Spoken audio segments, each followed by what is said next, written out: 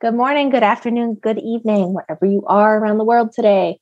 Welcome to today's Ask a Professional Scrum Trainer session. Today we have Todd Miller and Ryan Ripley, two professional Scrum trainers here. I'm Lindsay Vellicina with Scrum.org, and I will be our moderator today. Let's get started. So real quick, before we dive in, I want to go over a few quick items here. So your microphones will be muted throughout. However, we encourage you to ask questions. So please use the Q&A box in the bottom right of your screen and use that to enter your questions in for Ryan and Todd. You can start entering your Scrum questions in now, and we will start going through them shortly. If you have any technical issues or just a comment to make or something like that that isn't a question for Ryan and Todd, please utilize the chat for that. We like to try to keep them separate so we can get through the questions, as many of them as possible. So a little bit very quickly about Scrum.org. We are the home of Scrum, and we were founded by Ken Schwaber in 2009. And we offer training and certification in professional Scrum. We have over 350 professional Scrum trainers around the globe, including these two wonderful people we have here today. And we also offer lots of free resources on our website to go and check out, including digital learning paths. So please check those out to continue your learning. And we hope that today's session plays a part in your continued learning as well. And with that, I will hand it over to Ryan and Todd to introduce themselves. I guess that's me. I'll introduce myself. So, I'm sporting my glasses today too. We've been up pretty early this morning, so I haven't thrown the contacts in yet. But my name is Todd Miller, professional Scrum trainer for over 6 years now, which is crazy to think about. Started as a developer, spent the first 10 years of my career coding software. Used some extreme programming and found Scrum. That was my first endeavor into Agile, was extreme programming. I was a product owner, have been a Scrum Master multiple times, and coaching, and now own and operate Agile for Humans, LLC, with my good pal Ryan Ripley over here. Ryan, I know you're going to copy and paste what I just said and add a little bit to that because our journeys are similar. Yeah. Hi, my name is Ryan Ripley. I've been a trainer. I think I'm almost on my 5th year. So Todd's got a little bit of time on me, but we've been training together and running Agile for Humans for the better part of the past 2 years now. Co-wrote Fixing Your Scrum. A lot of things that Todd mentioned are very similar. We have very similar backgrounds coming from a software development background. I went more of the leadership management, executive leadership path, and then got back into being a Scrum Master. And so we're both on the Steward team. We spend a lot of time writing the content that's taught by the 350 plus trainers that Lindsay mentioned. We just try to put a lot of effort into community as well. So we run a community there where people can get together and talk about Scrum and all of these great topics. We try to put out a lot of YouTube content at the Agile for Humans YouTube site so that people can learn and grow. And we do events like this to help all of you. And so we hope that you're showing up with your best questions. We hope that we say something helpful, inspiring, uplifting. And we just hope that we're able to do something to help serve all of you. Great. Thank you both. So now we are going to get into questions. I'm going to stop sharing my screen for now, and we will dive into those questions. So Let's see. Oh, wow. There are some very detailed questions in here. So thank you all so much for sharing them. Okay, so I'm going to start here with this question from Scott. What are the best metrics to measure a team? How to make sure they are improving? I'd love to deliver value delivered, but value is so nebulous. So what are the best metrics for a team? Ryan, should I start with this one? Is that okay? Yeah, tee it up. Yeah. We are really big fans of evidence-based management.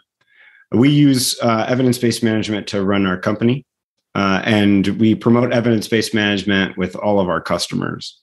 And the reason being is evidence-based management, when it comes to the evidence side of it, so there's three aspects of evidence-based management: goals, evidence, and empiricism.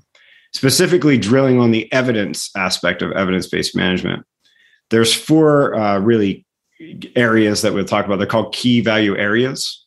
And to me, those four key value areas combined holistically give you an idea of what might be happening with your product or your company or your portfolio. So unrealized value, value that you have yet to fulfill that a customer may want; current value, value that you're fulfilling today and with your customers; time to market; and then ability to innovate. Those four key value areas, you would put metrics underneath them, key value metrics. And together, when you look at them holistically, give you a really good understanding. So best metrics. One thing you might be frustrated with Ryan and I is that we don't think that there's a best metric for any situation. I think you have to be adaptable to the context that you're in. But universally, those key value areas and thinking about how to hang key value metrics in your context underneath them, we find to be a really powerful way of looking at your product. Yeah. And if I were to add anything there, of course, I'm a big fan of EBM. As Todd said, all of the majority of our decisions that we make as owners of Agile for Humans, we drive off of EBM. And we're also big fans of Dan DeConte's work. And so when it comes to one of the areas that Todd mentioned, time to market, we think that cycle time, throughput, item aging, and WIP limits are wildly powerful, and especially in that area, in that key value area. And so I think a combination of EBM and professional Scrum with Kanban is just such a great combination of both delivery and value assessment that I think that's just such a great way to approach metrics and delivery and measurement and validation. And yeah, there's a lot of good stuff there. Great question, Scott. Thank you. Fantastic. And I dropped some information into the chat with a link to evidence-based management. There's an evidence-based management guide and some other resources there that you can go check out. So just a reminder to everyone, please enter any questions that you have into the Q&A box rather than the chat. That way, if we don't get to all the questions, we can easily share them with Ryan and Todd after this. So please make sure that they are in the Q&A box. Just a reminder. So this next question: commitment is important in Scrum. Delivering a product increment in every sprint is important. How can I bring up this topic for a team who's missing commitments repeatedly without being bossing and demanding? Yeah, so I think commitment is such a loaded word, right? That it can really shut people down. And so we really want to. So if I'm gonna assume that I'm in a Scrum Master role, right? I'm fulfilling the Scrum Master accountabilities in this situation. If we're missing delivery each and every sprint, like if we're not getting an increment created, it's a serious issue. Now, what this question could also mean, and since I'm gonna make an assumption here, this could mean that the developers said that they would do 5 things, and they put 5 things in their sprint backlog, but they only did 4. And so they didn't meet their commitment. We see this a lot where plan versus actual is like this big thing that companies measure. And we actually have a video on the YouTube site where it is a horrible metric. Plan versus actual does not tell you anything about value. It doesn't tell you anything about customer satisfaction. All it does is tell you that you cannot plan complexity and you cannot predict the future perfectly, right? And that's just, for us, it's just like, duh, of course you can't. Now, if that's the idea, then I would get away from worrying about plan versus actual. What we want our Scrum team to do is have a product increment that meets the definition of done, that is usable by the end of a sprint. And if the teams are achieving that consistently and the value is there and the customers are delighted and the stakeholders are engaged and excited about the future, then I think you're doing well. But if we're not able to get an increment released, right? So let's pretend that we're not doing plan versus actual, that we're actually committing to a sprint goal, not scope, and that by the end of the sprint, we're not meeting that sprint goal. Well, then it comes down to, we're going to hold that sprint review, and we're going to talk in a sprint review with our stakeholders and with our leadership and with our management, with the Scrum team, about what's going on that's preventing us from hitting that sprint goal. that's preventing us from having an increment, right? And then we're going to find ways to improve. And I think you can do that without being bossy. I think it's a collaborative discussion. It's everyone engaged and focused on hitting that goal. What do you think, Todd? Yeah, I think you hit the nail on the head there when you were talking about the way that we view a commitment, right? The sprint goal is the commitment, not the PBIs in the sprint backlog. And committing to being a good teammate. When we talk about commitment, when we talk about the Scrum values, we talk about commitment from a behavioral aspect. I'm committing to being a good teammate. I'm committing to doing the best that I can and working in high quality, right? We're talking about commitment as in the Scrum framework. We're talking about commitment to a sprint goal, which is a very customer-centric goal that shouldn't have ands, shouldn't have commas, shouldn't have run-on sentences, right? It should be a really explicit, we need to accomplish it this sprint. So, Ryan, I think that I'm just reiterating a lot of the stuff that you said around commitment. I think it is a loaded word. And I think that we really need to get it out of our vocabulary that we commit during sprint planning to accomplishing these exact things, because as you know, Brian, we talk about all the time. It's like, how long do you think it's going to take? I think it's going to take an hour, right? How many times does that happen to you as a developer? And then 4 days later, you're still trying new things to try to make that thing you thought that was going to take you an hour. That's complex work. We don't know what we don't know. Yeah. And, it also reminds me of a Ken Schwaber quote. Like, we love thinking about the things that Ken has written and said. And there's a clear quote in my mind that the point of Scrum is done. Right. And so that's why we're here. We're here to deliver. We are delivery focused. And so I think that's something important, Peter, that you can bring up with your team as well. The whole point is to deliver a high quality, valuable, usable product increment. And if we're not doing that, then what are we actually achieving? Great question, Peter. Thanks for being here. Thanks, Peter. There were a couple other questions that came in about commitment too. I hope that answered that. If not, feel free to drop follow-on questions into the Q&A.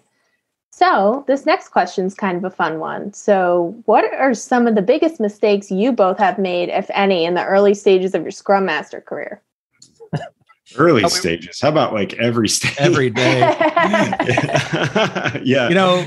We'll definitely answer the question, but Fixing Your Scrum, the book that we wrote and that was published in early 2020, has about 100 of our stories where we totally screwed up and how we would go about fixing it. And so we hope you check out Fixing Your Scrum, Practical Solutions to Common Scrum Problems. I think the biggest mistake I made was early on. I transitioned from project manager to Scrum Master, and I underestimated the mindset shift that it would take. It probably took me a year to really get focused on the needs of other people, to step back from wanting to be the one to present in front of leadership, to kind of get my own agendas and my own wants and needs kind of out of my head, and realizing that I was there to serve a team, that I was there to remove impediments and to work with leadership and to work with management, to be the agile coach of the organization, to remove everything that was in the way of the Scrum team that was preventing delivery. And I underestimated that, and I suffered through that, and I had a lot of issues with that. And I wish I would have been more intentional kind of about that shift, because that servant leadership, true leadership kind of shift, it is very difficult. And I really, I think some more intention would have helped me early on. What do you think, Todd? I'm technical, right? So what I had to really learn to do, and I still have this problem, is when I'm a Scrum Master, is I want to do the technical things. I had that problem as a product owner too, right? Is I want to attend all the architecture meetings. I want to understand and like really nerd out on all that stuff when I have other things that I should be doing. So I would say like one of my eternal struggles in being a Scrum Master is not deliberately not dual rolling it, because I can't, my developer brain wins. So I would say that one of my my biggest issue still today and early on is dividing that. So that's, I think, a real powerful thing for us to remember as to why being a dual role Scrum Master and developer is really difficult, because one hat always wins. And for me, it's developer. Yeah. So I prefer just to be a dedicated Scrum Master and have to fight my technical stuff to stay out of those conversations. And I think the common thread here is that we're both like just naturally problem solvers. And so I would want to jump in from a process or a decision-making standpoint. Todd would want to jump in from a developer standpoint. And it's really resisting that urge to solve every problem for the team that is probably the common thread between our early mistakes, right? Not jumping in and trying to do everything for the team, but actually allowing them to learn the skill of self-organization and self-management, right? And we probably held some teams back early on because we didn't hold back that problem-solving urge enough. So I don't know. Great question, Alan. Thanks for letting us highlight our biggest mistakes. That's a nice opportunity. So this next question from Ray actually ties into some of the experiences that you both just shared. So how did you make the transition from a developer to a Scrum Master? And how do you translate working in a Scrum environment as a developer into the Scrum Master experience? So you kind of started talking a little bit about this, but if you want to dive in a little bit more. Also, Ray loves your podcast. Awesome. So we appreciate that, Ray. The YouTube site and the podcast are fun. I think for me, that transition from developer into project manager, Scrum Master, whichever, when you're leaving that developer path, and that's a hard decision, right? I struggled with that one quite a bit. I had a great mentor who sat me down and basically said, look, you've got to make the decision. Are you going to be a great developer or are you going to be a great Scrum Master? And you got to pick. And if you're going to go down this Scrum Master route, we're going to shut off your access to the code base, right? When you don't even have read only anymore. You're going to stay out of the code base and you're going to focus on the new accountabilities and the new commitments that you're making as a Scrum Master. Or you're going to stay a developer and we're going to find someone committed to bringing the Scrum values forward on a Scrum team who's committed to, serving the product owner, the developers in the organization, who's ready to meet those accountabilities. And I made the choice and they shut off my access to the code base. And it was that step really forced that transition to really take off because I couldn't code anymore. So I really had to lean into that Scrum Master stance and that Scrum Master set of accountabilities and a lot of the stances. What do you think, Todd? I actually didn't make the move from developer to Scrum Master. I actually went from developer to product owner and worked in the product ownership space for the better part of maybe two and a half years, maybe longer than that. And then after I kind of finished this one product or was working as a product owner on this one product, I went back and really started becoming more of a Scrum Master at that point. So I will admit to you that I was a Scrum Master, product owner, and developer all at the same time. I read a book and I internalized it. I read the Red, Green, Yellow book, Agile Product Management with Scrum by Ken Schwaber and Mike Beadle, and did what I knew then. Then actually kind of really made it known that I couldn't do it anymore and became the product owner there. And so I kind of stepped in from product owner to Scrum Master, really, is what I'm getting at.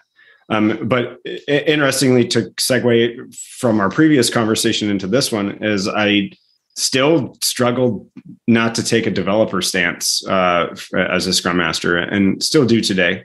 So for me, it was developer, product owner, Scrum Master to product owner to Scrum Master. And I been a Scrum Master a whole bunch of times, really, since those initial experiences. Yeah, Todd's still trying to figure out what he wants to be when he grows up. Yeah. Great question. Absolutely. Okay. So this next question from Pam. So what kind of retros do you recommend for high functioning teams? Teams that like each other, trust each other, resolve impediments quickly. We get stuck in retros sometimes because everything is good. Sounds like a good problem to have. Todd, I think you know where my brain's going to go here. I love in this situation to fire up a Triz. I think the Triz will help uncover some things that perhaps we can still work on. I don't believe in perfection. There's got to be something there. It's awesome. And so as a Scrum Master, first and foremost, you want to preserve this success. but I think a TRIZ could be helpful. So go to liberatingstructures.com, look up the TRIZ. I'll give you an idea here. The prompt that I would use with the TRIZ is, what could we do to make sure that the next sprint is a total disaster? And have them fill out a board full of stickies or a Miro or a mural board, however you're facilitating it, and then walk through the steps of a TRIZ. And I'll let Todd expand on that if he wants to, or give a different kind of approach. But I think that could really help uncover things, even if there's this assumed idea that everything is perfect and working great. What do you think, Todd? I was actually going to head in a bit of a different direction, although I love a TRIZ. I would bring data into the retrospective because I'm a data dork. So yeah. You could evaluate maybe the way that you're using EBM. You could start to look at some of the flow-based metrics that Ryan was referring to and some of the charts that accompany that, and evaluate things like if you've really started to implement professional Scrum with Kanban, you could look at maybe where your SLE is and look at a cycle time scatter plot and see if there's outliers or things like that. I really think that high performing teams like that, like you're suggesting, really could use a little bit of data as a little bit of a flick to paint some reality of the fact that we still have a lot of places to improve. So that's sort of where I was thinking I would head with it. I kind of like Todd's answer better. I think situation's going to. I can't think of a team that wouldn't benefit from data. And so maybe that's the right approach, right? Get the data in place, EBM with some of the lean metrics and go there. But TRIZ can be fun too. It just depends on what you're trying to accomplish with that retro. Mm-hmm. Todd, I think I like your answer better. Thanks, Great Ryan. question. Thank you. Awesome. Thank you both. Sure. This next question from Vic. What are your tips and pointers on making sprint reviews with teams mainly doing back-end work or focusing on a technical goal, such as migrating from Couch database, successful in engaging stakeholders and making them glad they attended to give feedback? Why are you doing what you're doing? Right. So I might evaluate how you have your goal structured more than that. More than trying to make a stakeholders watch. One thing that always drives me crazy is watching stakeholders see a presentation about like Postman making a web service return. Right. I think maybe the way that you're structuring your team and your goal, what I would try to do is, why are you transitioning to Couch?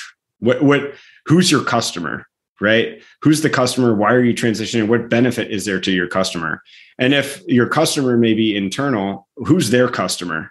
I really like to explicitly paint a path and goals to who the customer is, and not just something technical like we're going to move to Couch because it's technical. It's better technology. What benefit to your customer is a technology? I think a real easy example of this is moving from on-prem to Azure.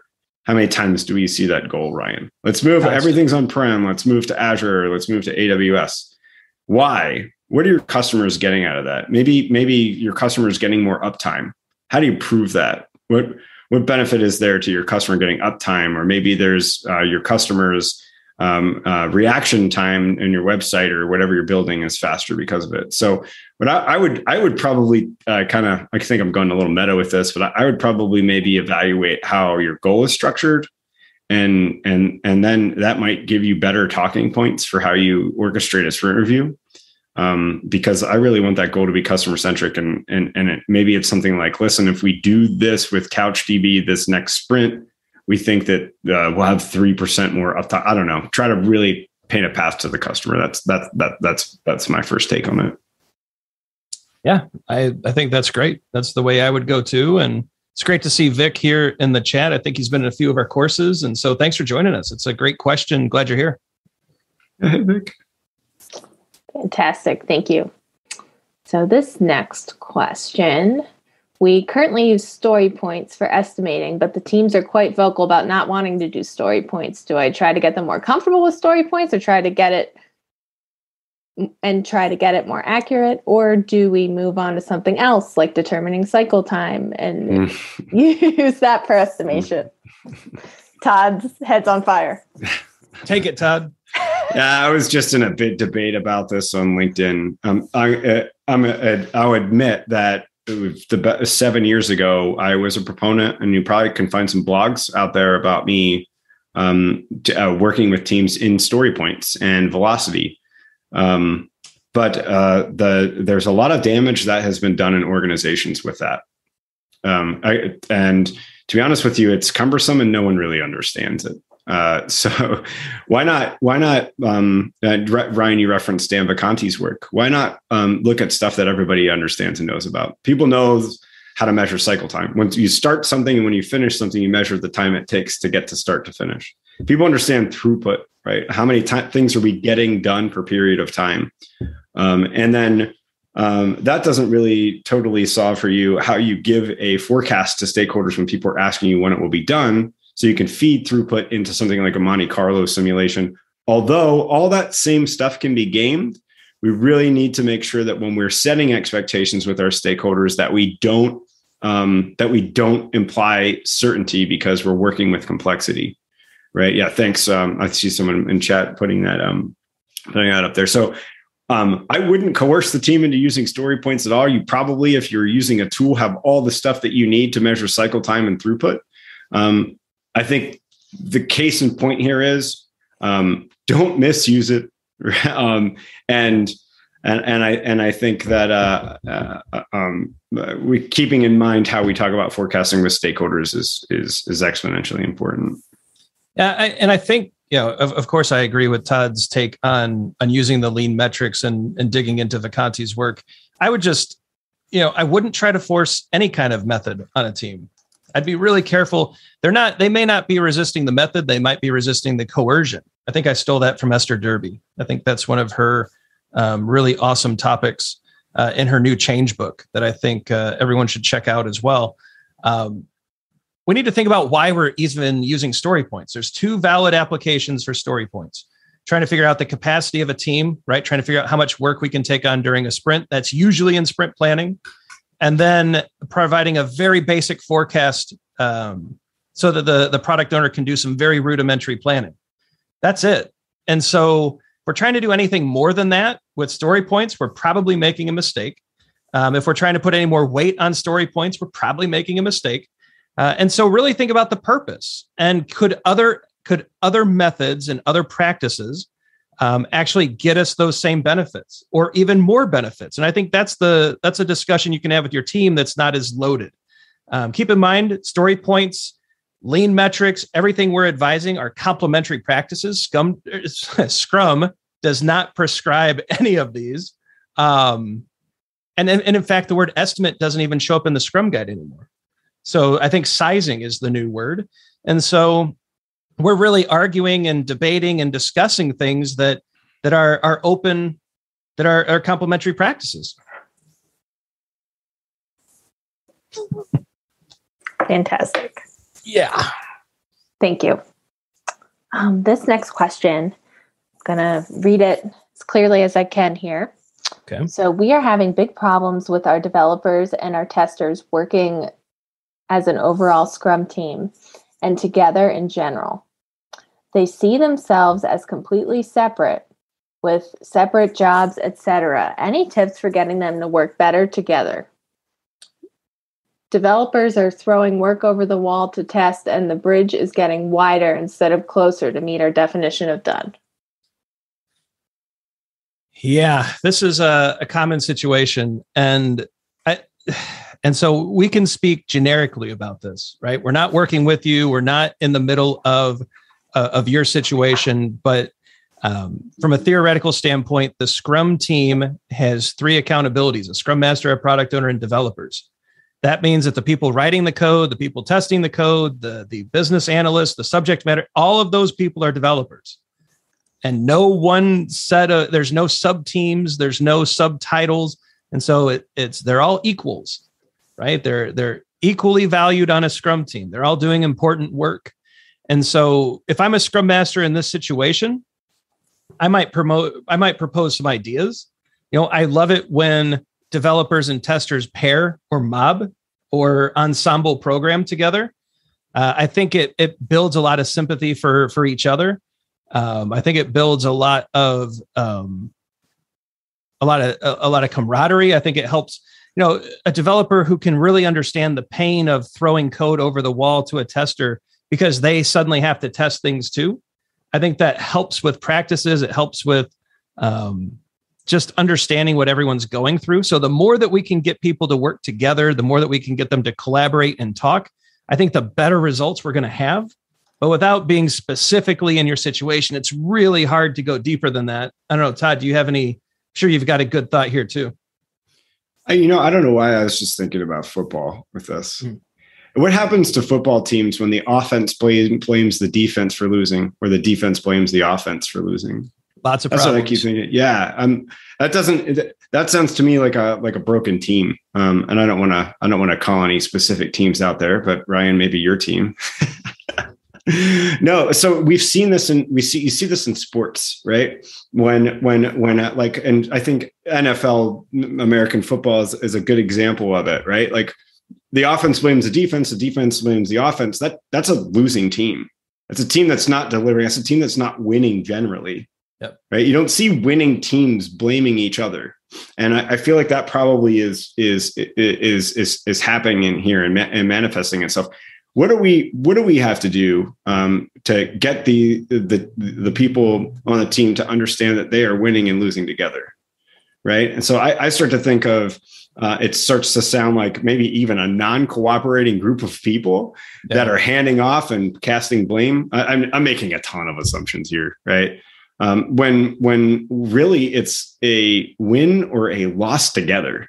Right. So that's right. I was thinking American football. Well, and I think there's a way that we think about testers in general that's just incorrect.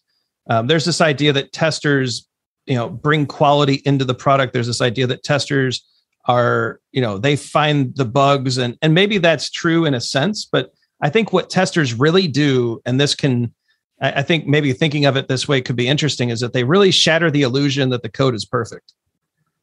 And when you think of it like that, they're really a partner to the developer. They're helping bring reality and truth to the code base. And so I would hope that would be valued, right? As something that's important to quality, that's important to delivery. And to Todd's point, like we got to get these individuals actually working as a team. And I think the more that we can talk in that direction, the better things could potentially be. Great question. Thank you both. So this next question from Jimena is one that others might relate with too. So I work in the gaming industry. The games have releases every month with business as usual tasks also to keep the game going with revenue. So, however, we also I'm butchering this. However, we also have new features that are included in those releases. We only use one Scrum team and work everything in the same sprint. So how would you handle sprint goals when you have business as usual tasks and new features to be released? There is this idea that everything on the sprint backlog has to relate to the sprint goal.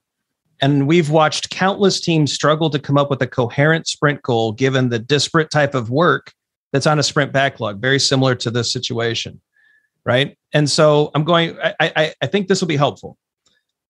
Only one item at minimum has to relate to the sprint goal, okay? So if you set a sprint goal that you're enabling, and again, to Todd's previous point, to Vic's question, that sprint goal and product goal, right? Those tie back to customer. That is a Scrum team's connection back to the customer.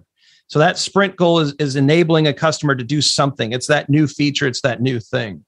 As long as you have at least one item on your sprint backlog that relates to that thing for the customer, you're great. And you can have 5 other bugs or other things you're trying to do. But here's the deal. Your commitment is to that sprint goal, and you can't let anything get in the way of that sprint goal. So that item that's related to the sprint goal has to be most important. But there can be other non-related things, other bugs, other spikes, other tests, other things you're trying to do. that are on your sprint goal, and that's perfectly fine. You're allowed to do that. So not everything on the sprint backlog has to be directly related to achieving your sprint goal. That's a great answer. Thank you. Yeah, great question. So this next question from Rob, another team related question. So how do I help my team work effectively and to be a team when we're working in multiple locations in different time zones? Stakeholders, product owner, and Scrum Master in one region, and most developers are in another. The developers are quiet and don't take ownership. Yeah. So I mean, I think we're just working in a world where there's multiple time zones all over the place. I'm interested in potentially what you're trying to do and how you're trying to operate with this team. For me, I mean, if you have the potential possibility on doing it, I like to get FaceTime with the developers, understanding though that since 2020 that's been a little bit difficult.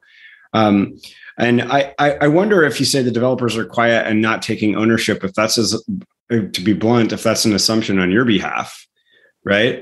So I feel like there's this assumption that developers are inherently not committed to being a good teammate or committed to doing the work well, when we don't know. It's just that we're far removed from it, right? So I think that a lot of developers are quiet, but I'm interested if they really are not taking ownership or if you're just assuming that they're not because they're not communicative enough. And so I think that we probably need to we probably need to share the pain a little bit here with time zones. And also, if I'm a Scrum Master on this team, I think I'm really going to emphasize the accountabilities here. And I don't know. I just keep for some reason the not taking ownership thing is sticking with me because I feel like we're seeing that a lot. A lot of people, right? And I feel like we're hearing a lot of people say developers aren't taking ownership.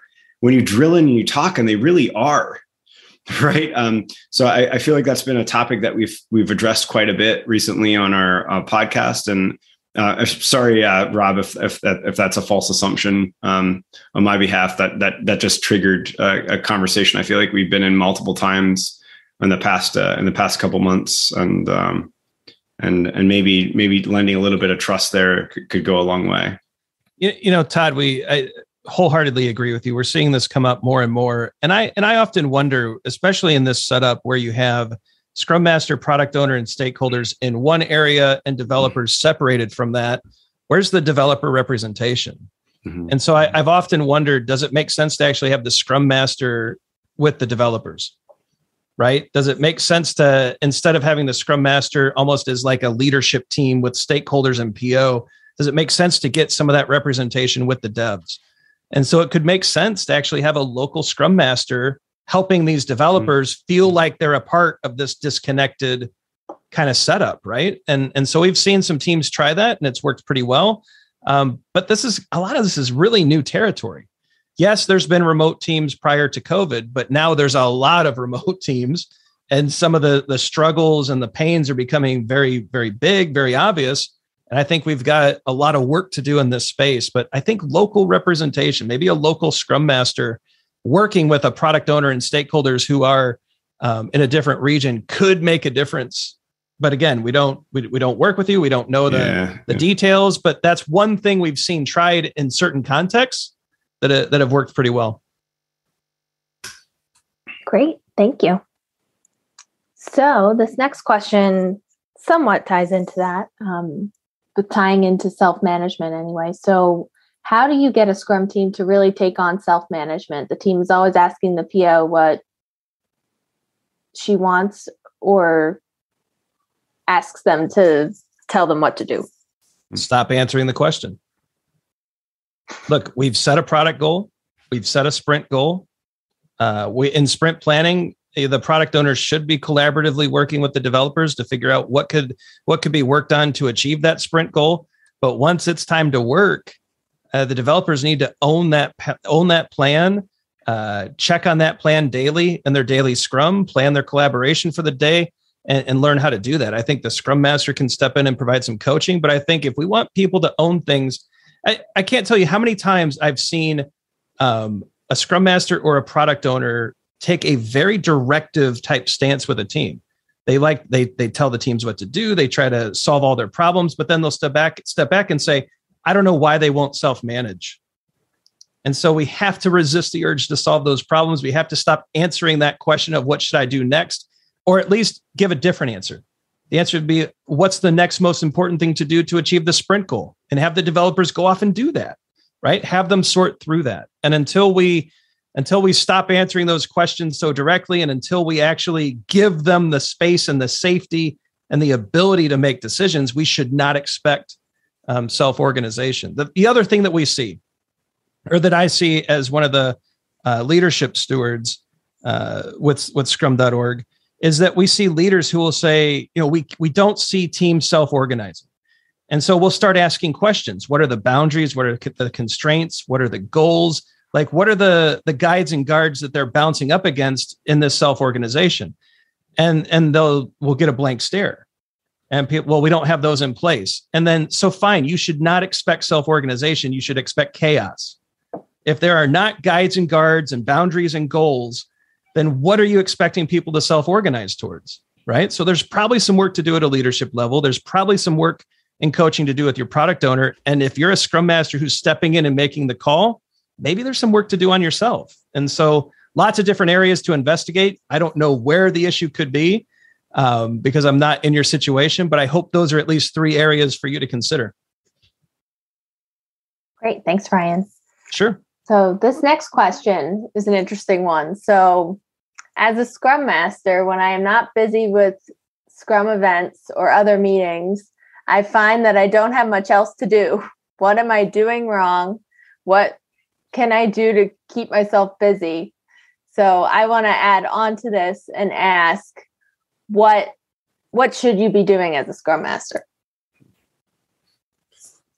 Well, there's this notion out there, if you looked at a lot of LinkedIn job descriptions for Scrum Master, that the Scrum Master is exclusively to be working with a Scrum team. And oftentimes, at best, we'll see these job descriptions describe a Scrum Master as a glorified team manager. And we couldn't agree with that any less. So we view the Scrum Master as the Agile coach. We view the Scrum Master as a teacher. We view the Scrum Master as someone that takes action. Check out Barry Overeem's hard work that he's been doing on the stances. I think he just revitalized those. The Scrum Master is a change agent in an organization. And so we always will say that a Scrum Master's job is fulfilled when every single organizational impediment is resolved. And so if you're working in a consulting agency, how are you structuring your contracts? Or if any company, how is funding happening on your projects? How are departments structured? There's all these things that organizations will say they're using Scrum, but they fail to adapt. And we blame the Scrum Master for that. We blame unempowered Scrum Masters for that. So realistically, a Scrum Master should be out serving the organization. So that, and make sure that you're in the saddle with your product owner. Product owners need help. So I would say working with your product owner and maybe helping them a little bit with stakeholder management and making the product backlog transparent, but serving the organization. That's oftentimes where we see people missing the ticket with Scrum Mastering. Great. Thanks, Todd. This next question is actually on a different end of the spectrum with the Scrum Master. So as a Scrum Master, where do you draw the line on removing impediments versus solving the team's problems? If you're removing all their impediments, how does that enable self-organization? Should you only focus on removing those things outside the team's control? Yeah, so I think the line that I've typically drawn throughout my Scrum Master career is that I won't solve an impediment that the team is capable of solving on their own. I can't tell you how many times I've had a team member run up, Ryan, I need a new laptop. Can you enter the ticket for me? And I just kind of smile and I say, wow, that sounds really complex. I can't wait to see how you solve that. And I walk away, right? That's something that they can take care of. They can figure out how to get a laptop ordered and delivered. They can figure out where to go to lunch, right? They can sort out, you know what? They can actually schedule their own Scrum events. Why does the Scrum Master own all of the calendar invites, right? This is something they can solve. Now, if there's an organizational impediment that's preventing delivery, that's when I jump into action. right? That's when I find the vice president who's got the budget that can buy the thing that we need that gets us back to delivery, right? That's where I draw that line. So if the Scrum team can solve that issue on their own without my involvement, I don't get involved. But if it's beyond the team, if it's in the organization where partnership with leadership and management is required, that's typically where I spend the bulk of my time. I don't know, Todd, anything different there? Great. Thanks. This next question from Derek. So he had asked a question earlier and I had asked for more context. So Derek had attended a PAL EBM class recently, and he had said that, you had discussed Net Promoter Score a little bit, and he kind of wanted some clarity on how the Scrum team would use Net Promoter Score. So since Todd is one of the co-creators of the EBM class, I'm going to let him take this one.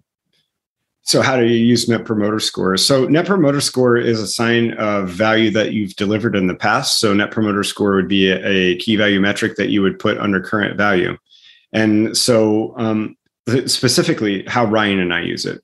So Ryan and I, at the end of every single Scrum.org class that we teach, we ask for a Net Promoter Score, and it's a really simple mechanism to do it. On a scale of 1 to 10, how was our class? And any feedback that you can give us to make it a 10, we'd appreciate.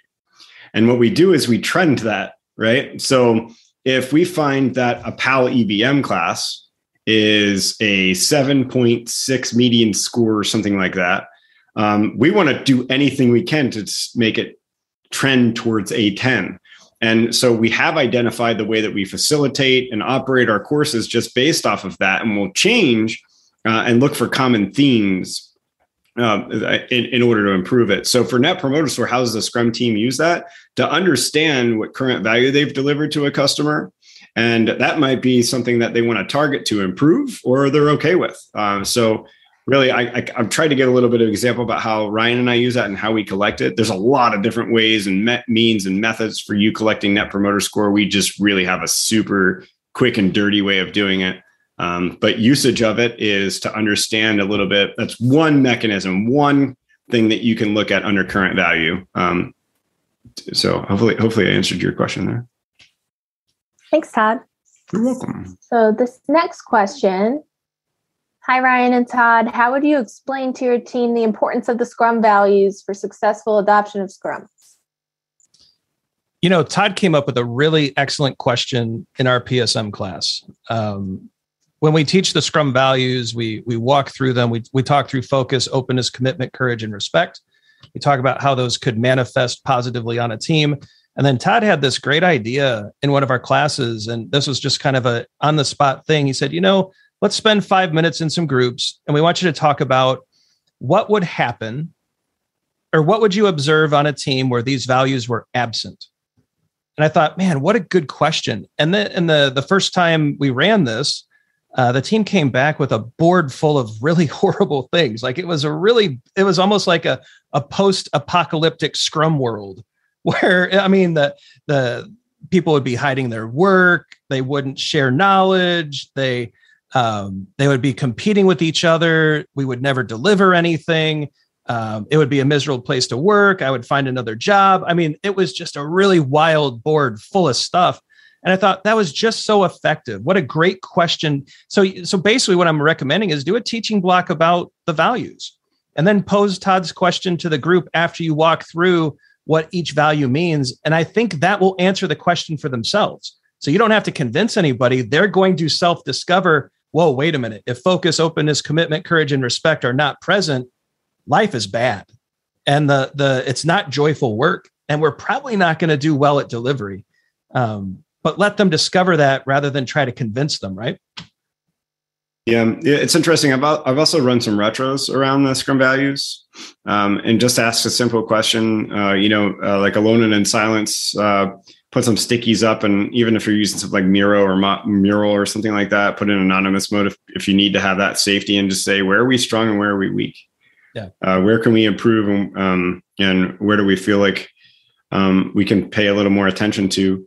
Another thing we like to do is another activity is to order the Scrum values by what's most important in a context of a situation, right? Because To say that all of them need focus all the time is probably a mistake. There's certain times where, as a Scrum Master, you can evaluate a room by a Scrum value, right? Like, what can I apply here? What Scrum value or what question or what method or what facilitation technique can I apply? Because I feel like this room needs a little bit of courage, or maybe this room needs a little bit of focus, which is probably a problem in your area. So I feel like there's just the Scrum values. There's so much there to explore that I don't think you want to coerce the team into it, as Ryan, to pull up a point you said earlier. But Ryan, you always know too that for me, one of the biggest things that I love about the Scrum value conversation is the quote from Kent Beck's book, Extreme Program. I've used it a million times. Is that without values, practices become rote, meaning we just do them for the sake of doing them, right? And so you hear zombie Scrum, bad Scrum, those kinds of things. Without values, practices become rote, meaning you just do them for the sake of doing them. So it's really important to call attention to them. Great. Thank you. This next question, how can Scrum Masters without a technical background be successful? Can they be successful as someone without a technical background? They could possibly be more successful than a Scrum Master with a technical background. It's, I think it's really player's choice here, right? So one of the best, what's interesting about this profession, whether it's developer, Scrum Master, or product owner, one of the best software developers I ever worked with had a degree in music, right? Didn't even have a CS degree. His background was in music theory and just wrote amazing code. I think there are many roads to Scrum Mastery. There's many roads to becoming a Scrum Master. Todd and I happen to have started in software and then moved into different avenues of Scrum and different accountabilities. I would say that not having a technical background might have helped me pull out of the weeds of the work sooner. So it might have actually helped me early on in the career as a Scrum Master. I don't know. Maybe sometimes it's a help, sometimes it's a hindrance. What do you think, Todd? I think it hinders me having a technical background. Yeah. So where I mean, I have really big areas where I could absolutely improve as a Scrum Master. I feel like I could improve my coaching stance. Yeah. I feel like I've worked very, very hard because facilitation doesn't come natural to me. I'm not a overtly, let's say it took me really, if I went back and rewind myself to 10 years ago and I said that I would be doing what I'm doing in a profession, I think some of the people would probably, if I could rewind back to that, laugh because I didn't even want to talk in meetings with like 3 people and I was like nervous about everything.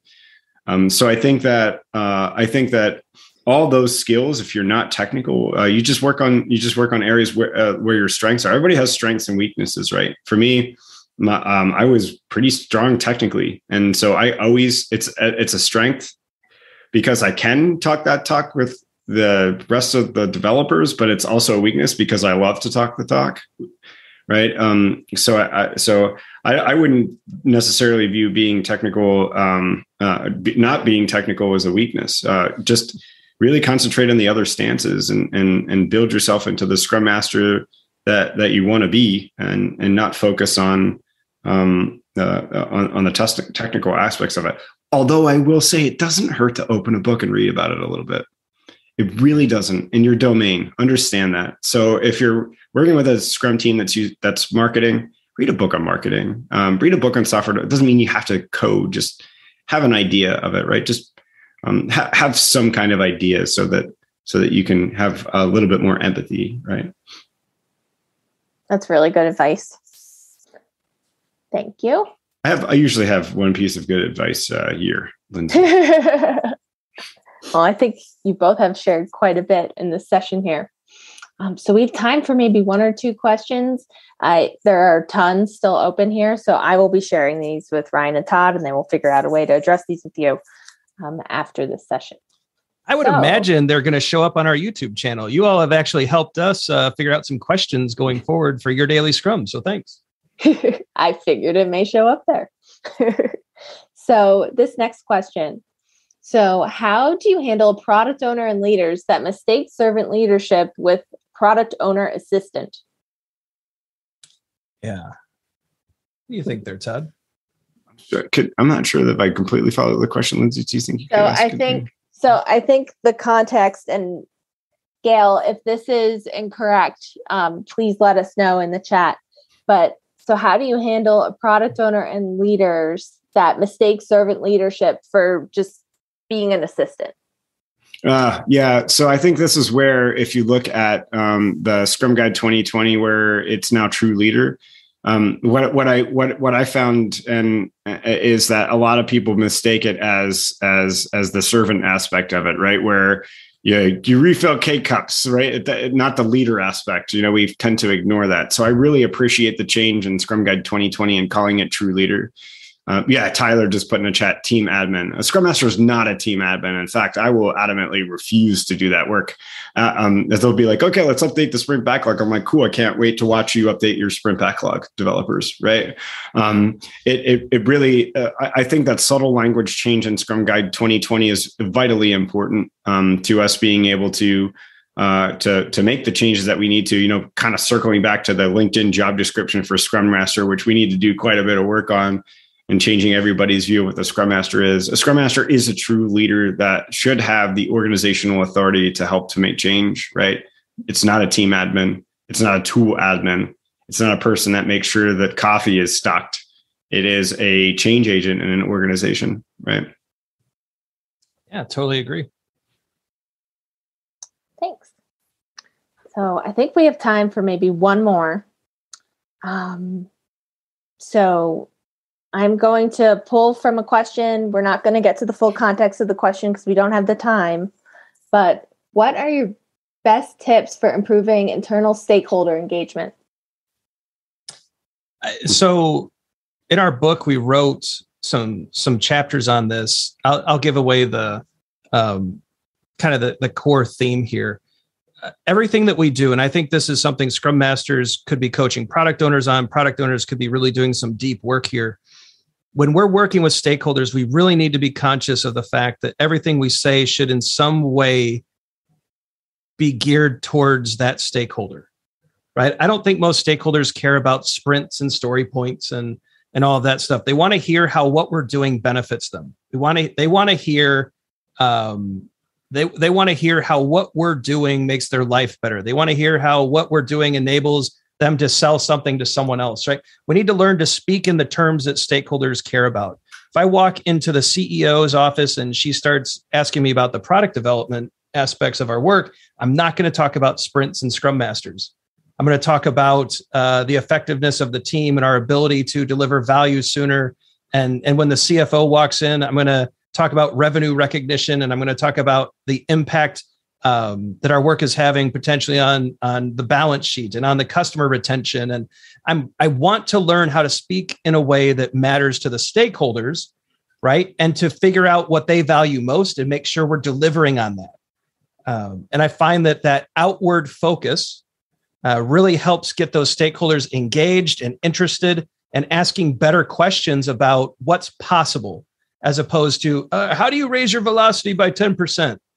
That's a question that's filling space. But when you actually engage them in a meaningful way, I think the questions get better, the engagement gets better, but that takes a lot of work. And so you have to really do the hard, deep work about what your stakeholders really want.